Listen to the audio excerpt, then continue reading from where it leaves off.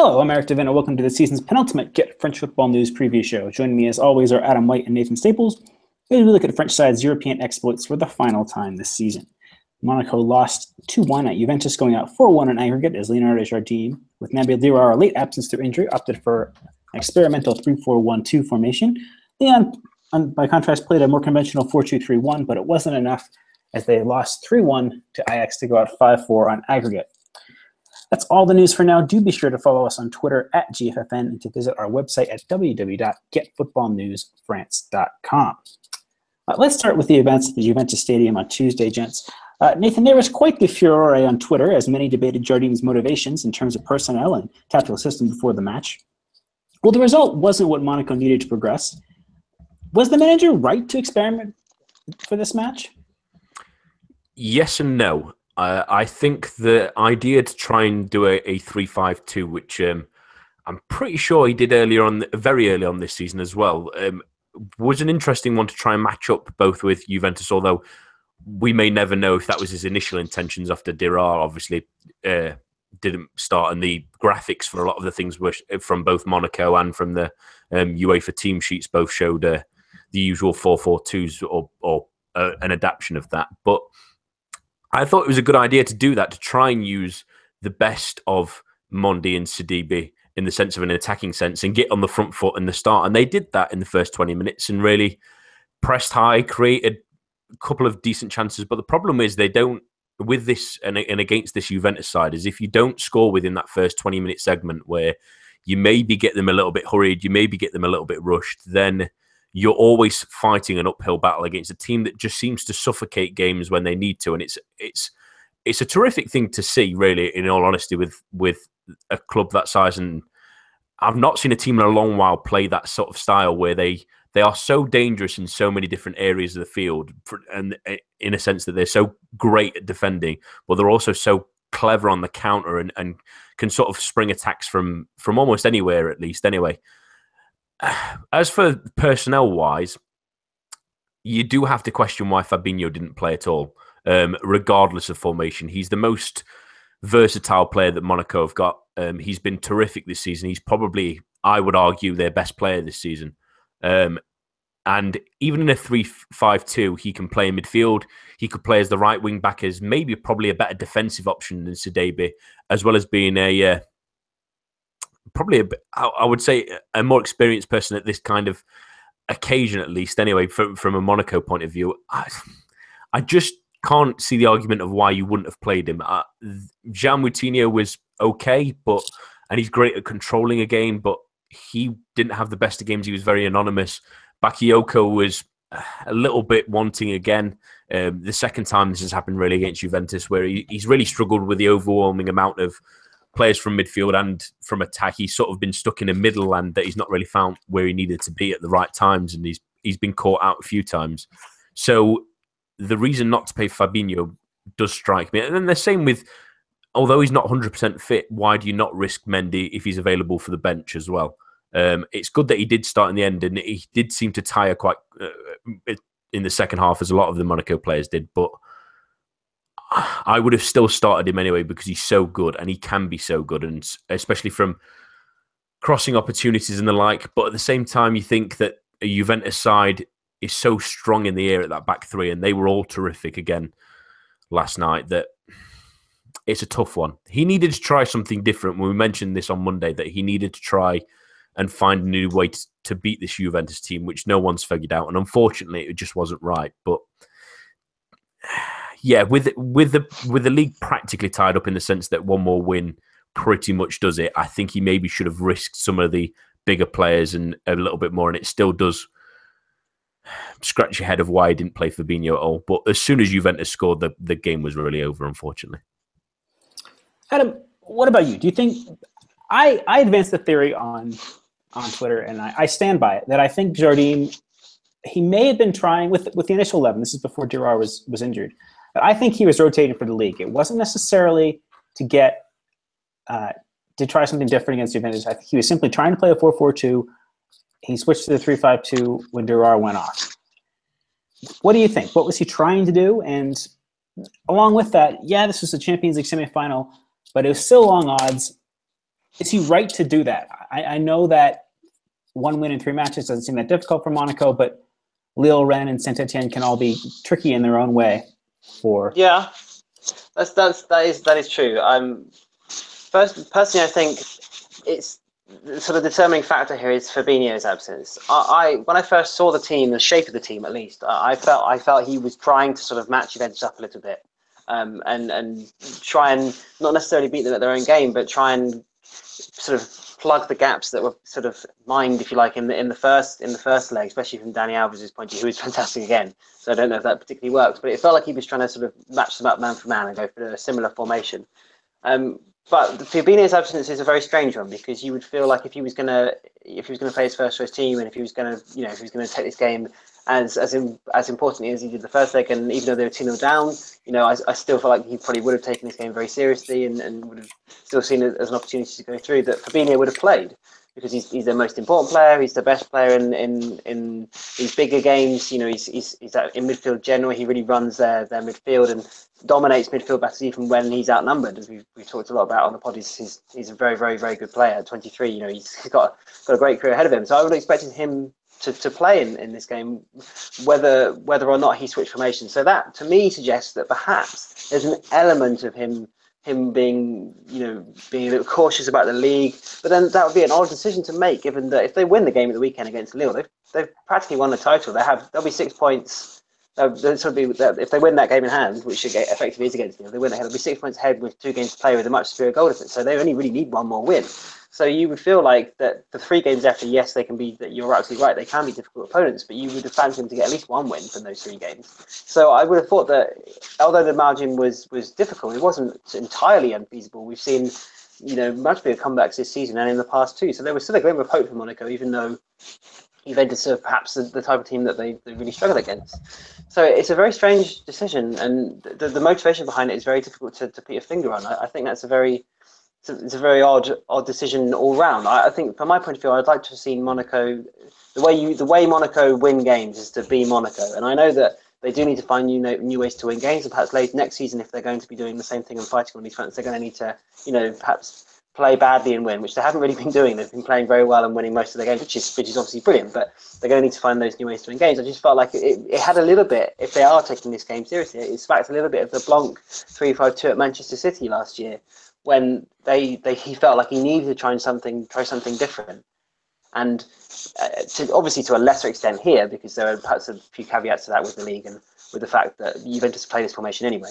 But the Blanc's move to 3-5-2 for PSG at Manchester City was completely suicidal, and it was untried and untested, and something that the players themselves weren't like used to, or it doesn't really make sense for the team itself. Which, from my point of view, it didn't make sense for Monaco's team. So it was an odd decision, and the motivation behind it would be very difficult to put a finger on. The absence of Lamar as well is very strange. You would have felt like if he was really prioritising this game, Fabinho and Lamar, the 2 players you want, even in a 3-5-2.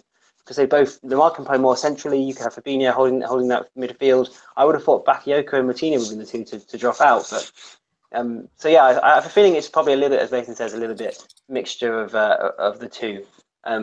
So yeah, hopefully Monaco will recover from this, and hopefully that it won't be too much of a dent on their confidence, and they'll still take the league title we expect them to do. But a very interesting decision from Jardim. I'm not sure it was the right time to try and change tactics. I do want to make a very quick point, if that's all right, of something I might have tried, in the sense that it was similar to the idea that he played against Paris Saint-Germain earlier in the season in the Stade Louis II. What I would have tried is, I think the 3-5-2 is the right kind of idea, but with the players they've got, I think they should have stuck with Fabinho and Bakayoko as a defensive 2 still in front of that back 3.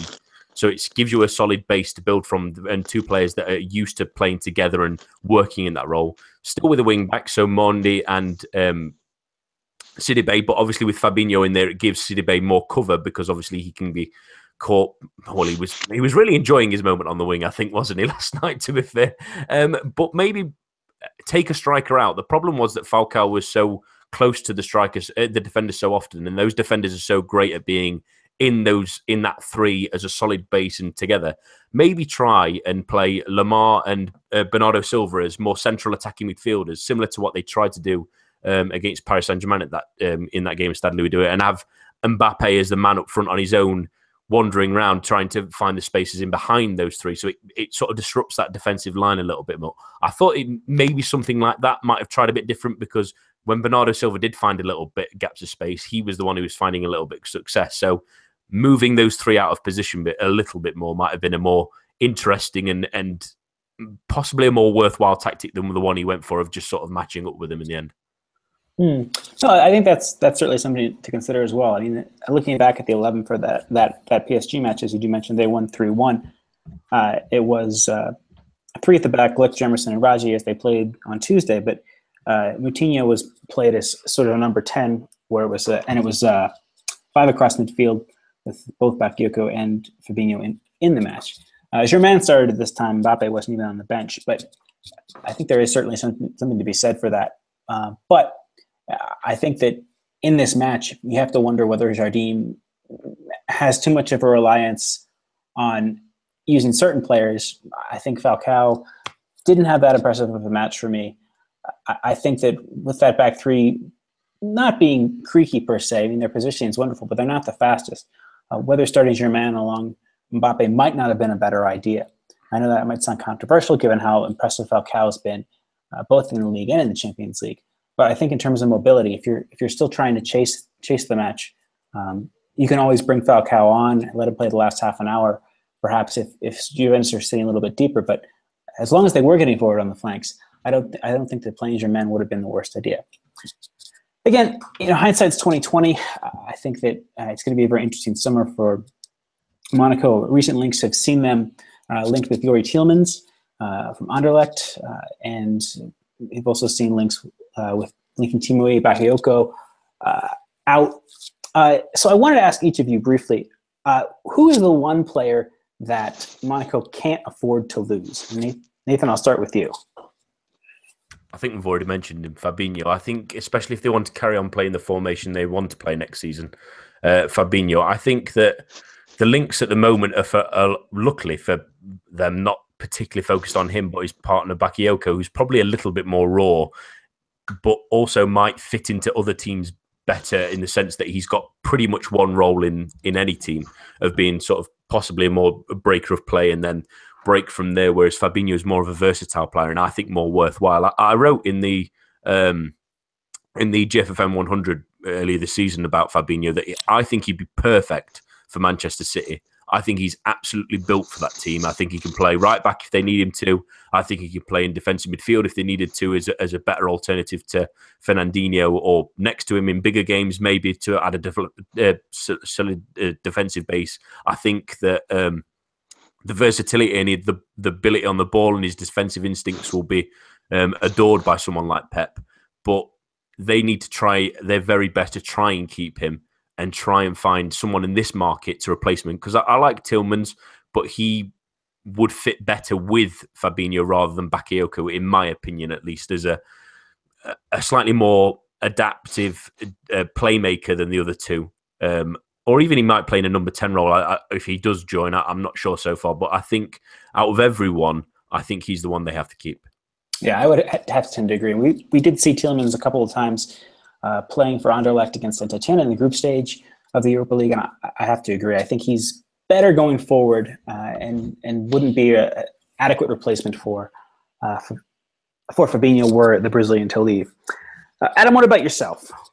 Yeah, I think I have to echo those sentiments from Nathan. I think Fabinho would be the most difficult player to replace because he's very not unique, but he's very unusual in his skill set and the way that he goes about his game, and the fact that they play that 4-4-2. It's very, very easy to get overrun in midfield and between him and Bakayoko, but largely down to his mobility and his power and his strength and his ability to both drive play and drive forward Monaco's attacks. That he'd be very, very difficult to replace. And I think Tielemans would be good, but I think actually Tielemans is perhaps a more forward-thinking player, and I like Fabinho as the one next to Bakayoko, perhaps. And although they play very similar roles in terms of their position on the pitch, perhaps I think Tielemans would be one who would like to play alongside someone who's a bit deeper, who could sit and he could, which I think he's probably closer in sort of skill set into Blaise Matuidi a little bit. And he has been insanely good this season, Tielemans, for Feyenoord. He's only 20 and he's already got a ridiculous amount of appearances. And I hear that Leander Dendoncker for Anderlecht's very good, who plays defensive midfield, and he's possibly outperformed Tielemans this season as well at Anderlecht. So it's a very good, some good options. Maybe Monaco are looking at him as well. I don't know, but I think Tielemans would be a good signing. But I think perhaps in a different style of team, perhaps. I think he's a good fit for Monaco in terms of the style of play and the way that their team sort of holds together. He's a Monaco type player, if you like, but perhaps a slightly different tweak in that formation. But Fabinho, for me, would be the one they couldn't really replace. It'd be very, very difficult. All right. So I think that should wrap our Monaco discussion for the moment. It'll be very interesting to see how they do shape up this season or this offseason. Turning briefly to Lyon versus Ajax, really a thrilling game. Lyon had gone down a goal nil, one goal earlier. They got a penalty, which Lacazette converted. Lacazette scored again, then from open play. Then about 15 minutes from time, Rachid Ghazal, who would come on, turns into the back post from Bashir Ribas with a decent cross. Lyon pressed for the equalizer to take it, or the fourth goal to take it extra time. They can't quite get it. I was pleased with Lyon's play, but I do sort of question leaving themselves so open so early in the game. My issue would be with Bruno Genesio deciding to start Fekir as a central playmaker. I do know that he had a good assist for Lacazette for the second goal, but I also think that he was often too selfish with the ball at his feet. I don't know whether he sees himself as a number 10. I think he sees himself as more of a striker. And with bearing that in mind, I think he ends up tending to take shots when a pass might be the better option oftentimes. He is fantastic at drawing free kicks. He was on the evening and has been most of the season. But I just think that since his injury, he's lost a little bit of pace and he's not quite as crafty and doesn't have quite as much vision as he does. And also playing off a lone striker as opposed to Lacazette and another striker, as we had seen when Fekir had that breakout season 2 years ago. I also think that he's not afforded quite as much space. Playing behind, it was Lacazette and Quentin Angie at the time. Angie's pace and Lacazette's movement often gave Fekir quite a bit more space. He doesn't have that playing in a 4-2-3-1. I was a little disappointed with Genesio tactically. I also thought that it made Tolisso sit a little bit more deep. If you want to move to a 4-2-3-1 with Tolisso as part of that too later in the match, if you're chasing it, you've got it, and you're in good position at that point, great. But I think starting with that wasn't a very responsible choice. I think that they should have opted for a 4-2-3-1. Tolisso played off Lacazette. Tolisso being an option, making late runs into the box, either to be an aerial threat or to play the ball on the ground, I think is a better option. He's decent with the ball at his feet as well. And knowing that he's not as much of someone willing to take a shot, he's also willing to try and involve his teammates a little bit more, cutting inside, be that Balbuena or be that Cornet. So a little bit frustrating with Lyon tactically, but still it was good to see this team not give up and put in a good fight. Eric, I just wanted to add in, what did you think when you saw the team sheet and saw Nkulu and Diakhabe partnering each other again? Were you a bit on edge thinking that it might there weren't cost options? Yep, Yanga Mbiwa isn't fit, and I don't think Mamane is either, considering he didn't make the 18. So Give you a mild panic. Yeah, it did. They were all right. I mean, I don't think that they were as awful as they were last time. I think Diakhabe in particular looked good getting forward. He was given quite a bit of space, particularly later in the game, to get forward with the ball at his feet. Neither of them really have the range of passing that Mana does, and I think that's what's missing with the Argentines not in the team. But yeah, it frustrating, and that's the thing. From the start, it was frustrating to concede that goal because obviously, as Lyon showed, they have the firepower to score 3 goals, which would have seen them through on away goals. But having conceded that one, it made the task just that much more difficult. So a somewhat frustrating evening, but I think a good send-off for Lacazette and Tolisso, if indeed that is their last European match in the Parc OL, as many seem to think it is. Just being a bit too gung-ho with that 11 from Genesio from the start. I also might have questioned starting Raphael ahead of Jale. I think that there was a lot of Ajax's good play was coming from Younes and coming from Ziyech on that left side of Ajax's attack. And I don't think that Raphael did as much as perhaps could have been to cope with them. The quality of balls from both Ziyech and Yunus could have been better on the evening, but we had seen in the first leg, Ziyech and Yunus both have good range of passing, but they didn't have it on this night. And I think that Lyon could have been made to pay more heavily had those two been a little bit more on the ball. All in all, though, a decent season for Lyon in Europe. I think that going out to Juventus and Sevilla and giving a good account of themselves in most of those matches, say perhaps the loss at Sevilla, I think that there's no shame in that. And getting by Roma in particular in the Europa League, I think makes this a fairly satisfying campaign for Lyon, even if the manner of their exit was a little bit frustrating. Anything to add on Lyon's season, Lyon's European campaign for either of you gents? Genesio out. Yeah, I would agree with that, I think. All right. I think that sums up perfectly. Yeah. All right. So moving on now to our predictions game. We haven't had an update on this in a while, but Adam has crept closer. He is now on 75 points to my 79. Nathan, due in part to his vacation, we'll give him a break for that, lingers back at 62. We get double points from now on. Is that? So we have 4 matches to preview this week. Again, the prediction scores are 3 points for correct score, 1 point for a correct result. And we're going to have a focus not so much on the bigger teams this week as we often do, but because the top 6 seems fairly set, there's still a bit of a denouement in terms of whether Bordeaux or Marseille will get 5th. But provided PSG win the Coupe de France, both those teams will go in, I believe, at the same stage in the Europa League, the third qualifying round. So there's not really much of a difference there between those two. So let's start then, keeping in mind that relegation is really what the focus will be on over the next 2 weekends, with Bastia, quote-unquote, hosting Lorient. Adam, we've seen from the club that Sylvain Marvo is out for the season. Benjamin Makanja will miss this match. Now, those two are somewhat erratic, but I think we can safely say that they've been Lyon's 2 most important attacking players this season. Is this too much to overcome? And with that in mind, should Lorient play for more of a draw, or is that too risky given that Dijon and Nancy are playing each other? It's going to be very, very difficult. I think one person I would definitely add to that list of Lorient's most attacking players is Waris Majid. I know his goal record's been poor, but he's been really good in the last few weeks. He's played with intensity and he's created chances. He's been a good foil for Makanjo. So I think often when Makanjo misses out as well, his performances do increase and he gets into that central role more. And he's probably not as good a finisher as Makanjo, but he still is he can be a competent finisher. So I think he might flourish in that sort of added space if Makanjo's out this week. So I think it's not all lost in terms of attacking third for Lorient. And hopefully Jimmy Cabot can recreate his form of a couple of weeks ago where he was absolutely brilliant against Metz when they won 5-1. And the Lorient fans were singing "Jimmy's on fire," which was wonderful. So they've still got options there.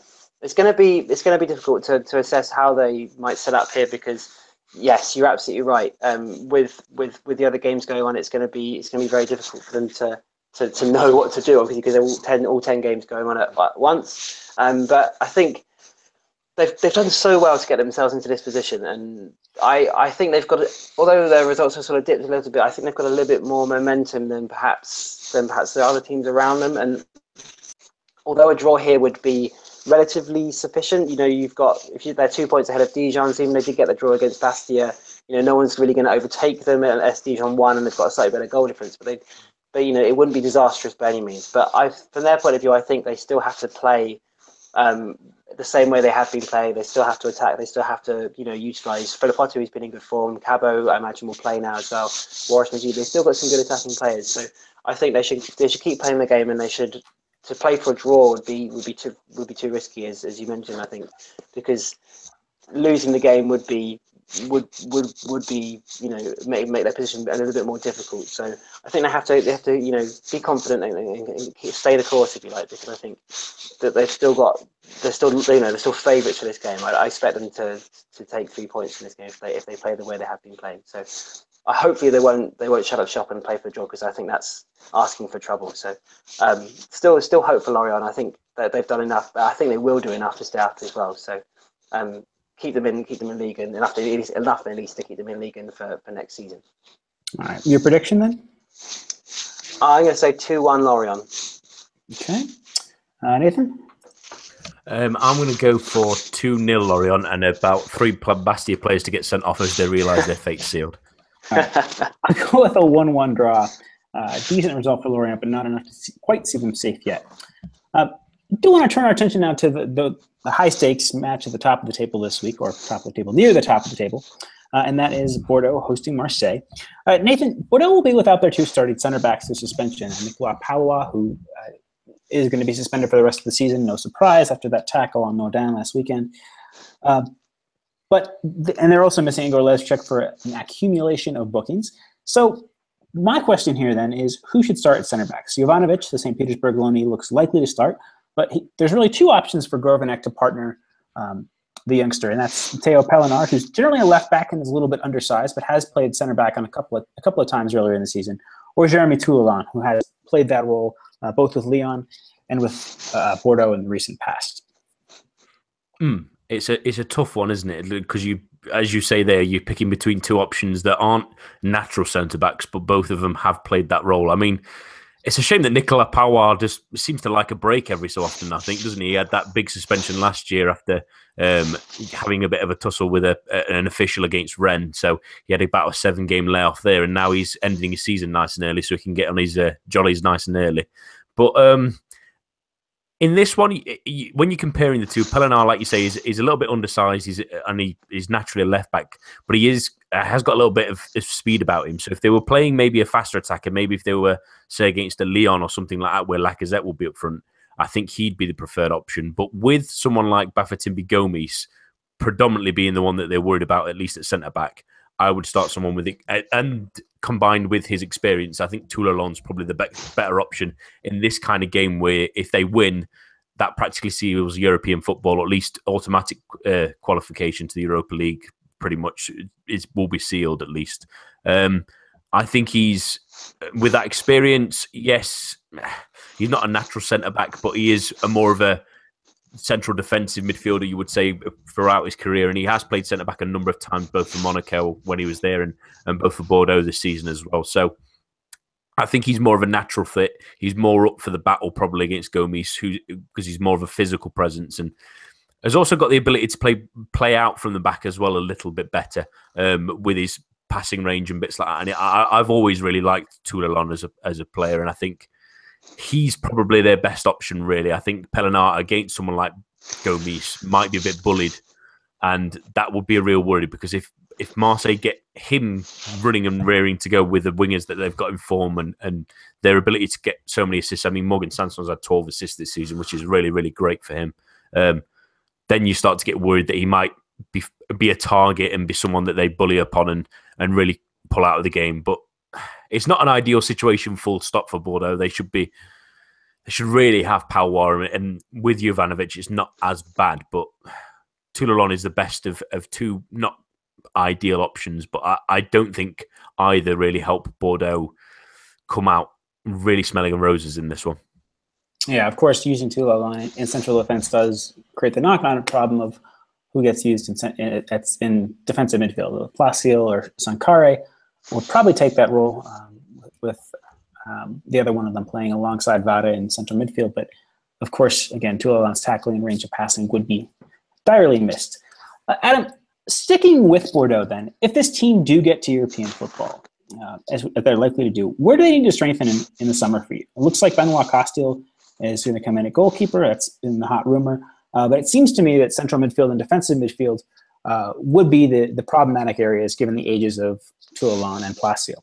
I just wanted to get your thoughts on whether they have some decent players coming from their academies.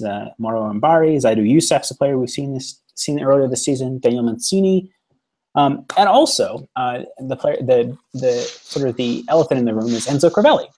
This player's had a good, if someone injury hit season on loan at Bastia, scoring a decent amount of goals for a side that's really pretty poor in attack.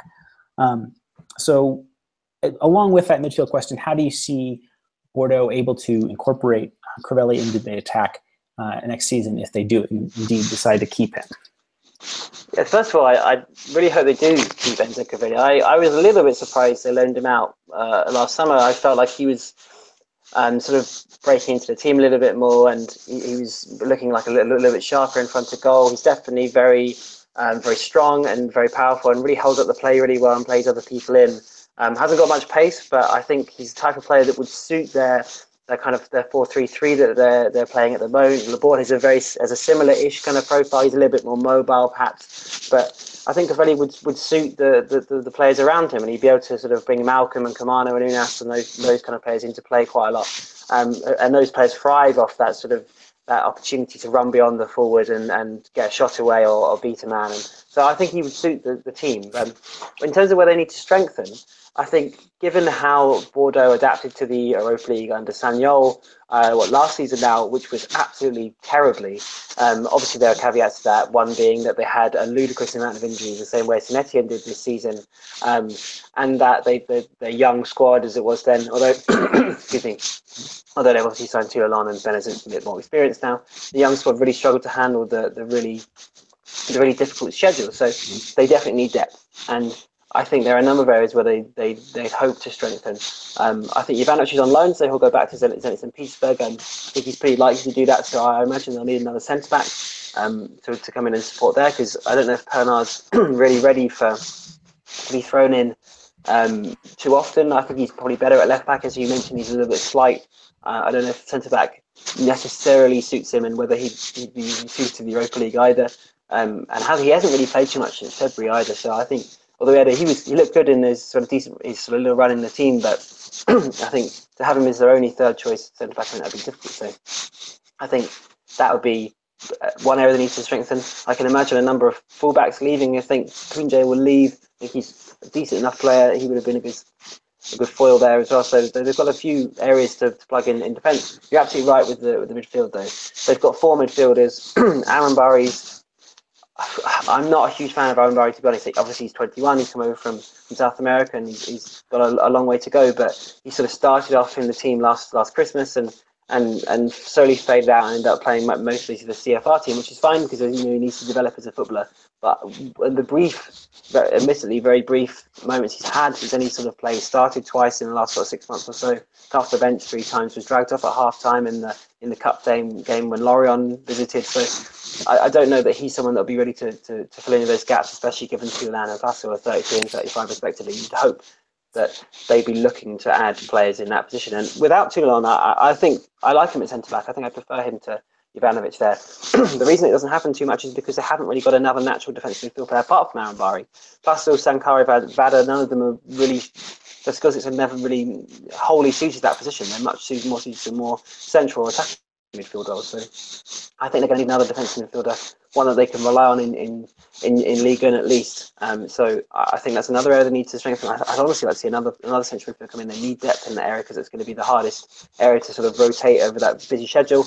Daniel Mancini is an interesting one. You mentioned him there. He sort of dropped out of the team at Newell's Old Boys as well before, but I know Valentin Vada said a couple of times he thinks he's a very, very good player, but he hasn't played at all since joining from Argentina. So he's a little bit of an unknown quantity. Only 20 years old, he may be in a very similar position to Aaron Barry, and maybe a little while before he breaks into a team the same way that Vada did. So they definitely need strength in there. I imagine Menez will leave this summer. I imagine Roland will leave too, actually. So I think those two players will need direct replacements as well. So a busy summer for Bordeaux. I think there'll be a fairly significant overhaul of turnover at least of players in their squad. But I imagine they'll keep most of their premier players. You imagine Malcolm would stay.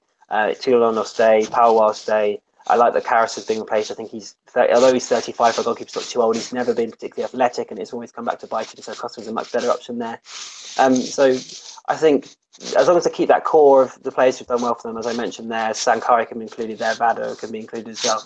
I imagine most of those players will stay in the club. So that's a positive, but they will need to strengthen and have a lot of depth next season if they're going to get anywhere near repeating their league form this season, but with the Europa League on top, because they really struggled 2 seasons ago. Yeah, I mean, that was a tough group, to be fair, with Liverpool and Sion. I think punched above their weight as well in that group. But I think that, point taken, that it can be a very crucial summer for this team. A lot of really intriguing young talent, but how they add to and replace some of those players if they do go. Francois Kameno is another player who's been hotly linked with the move away, perhaps to Monaco. But certainly a lot of pressure on that team to keep their improvement up. So score-wise, Nathan, how do you see this shaking out? I'm going to go with 1-0 Marseille. I'll go with a 2-1 Bordeaux win. I think we're playing a lot of averages, and perhaps Marseille aren't due for a good match this week. Adam, for yourself? 2 each for me. I think it's going to be a good game. All right. I think that's probably the one that I'll pick out to watch Sunday evening. So 2 more matches to take a look at, and I want to start, Nathan, with Caen hosting Rennes. Frederic Gilbert is back in training and should be fit to play on the right.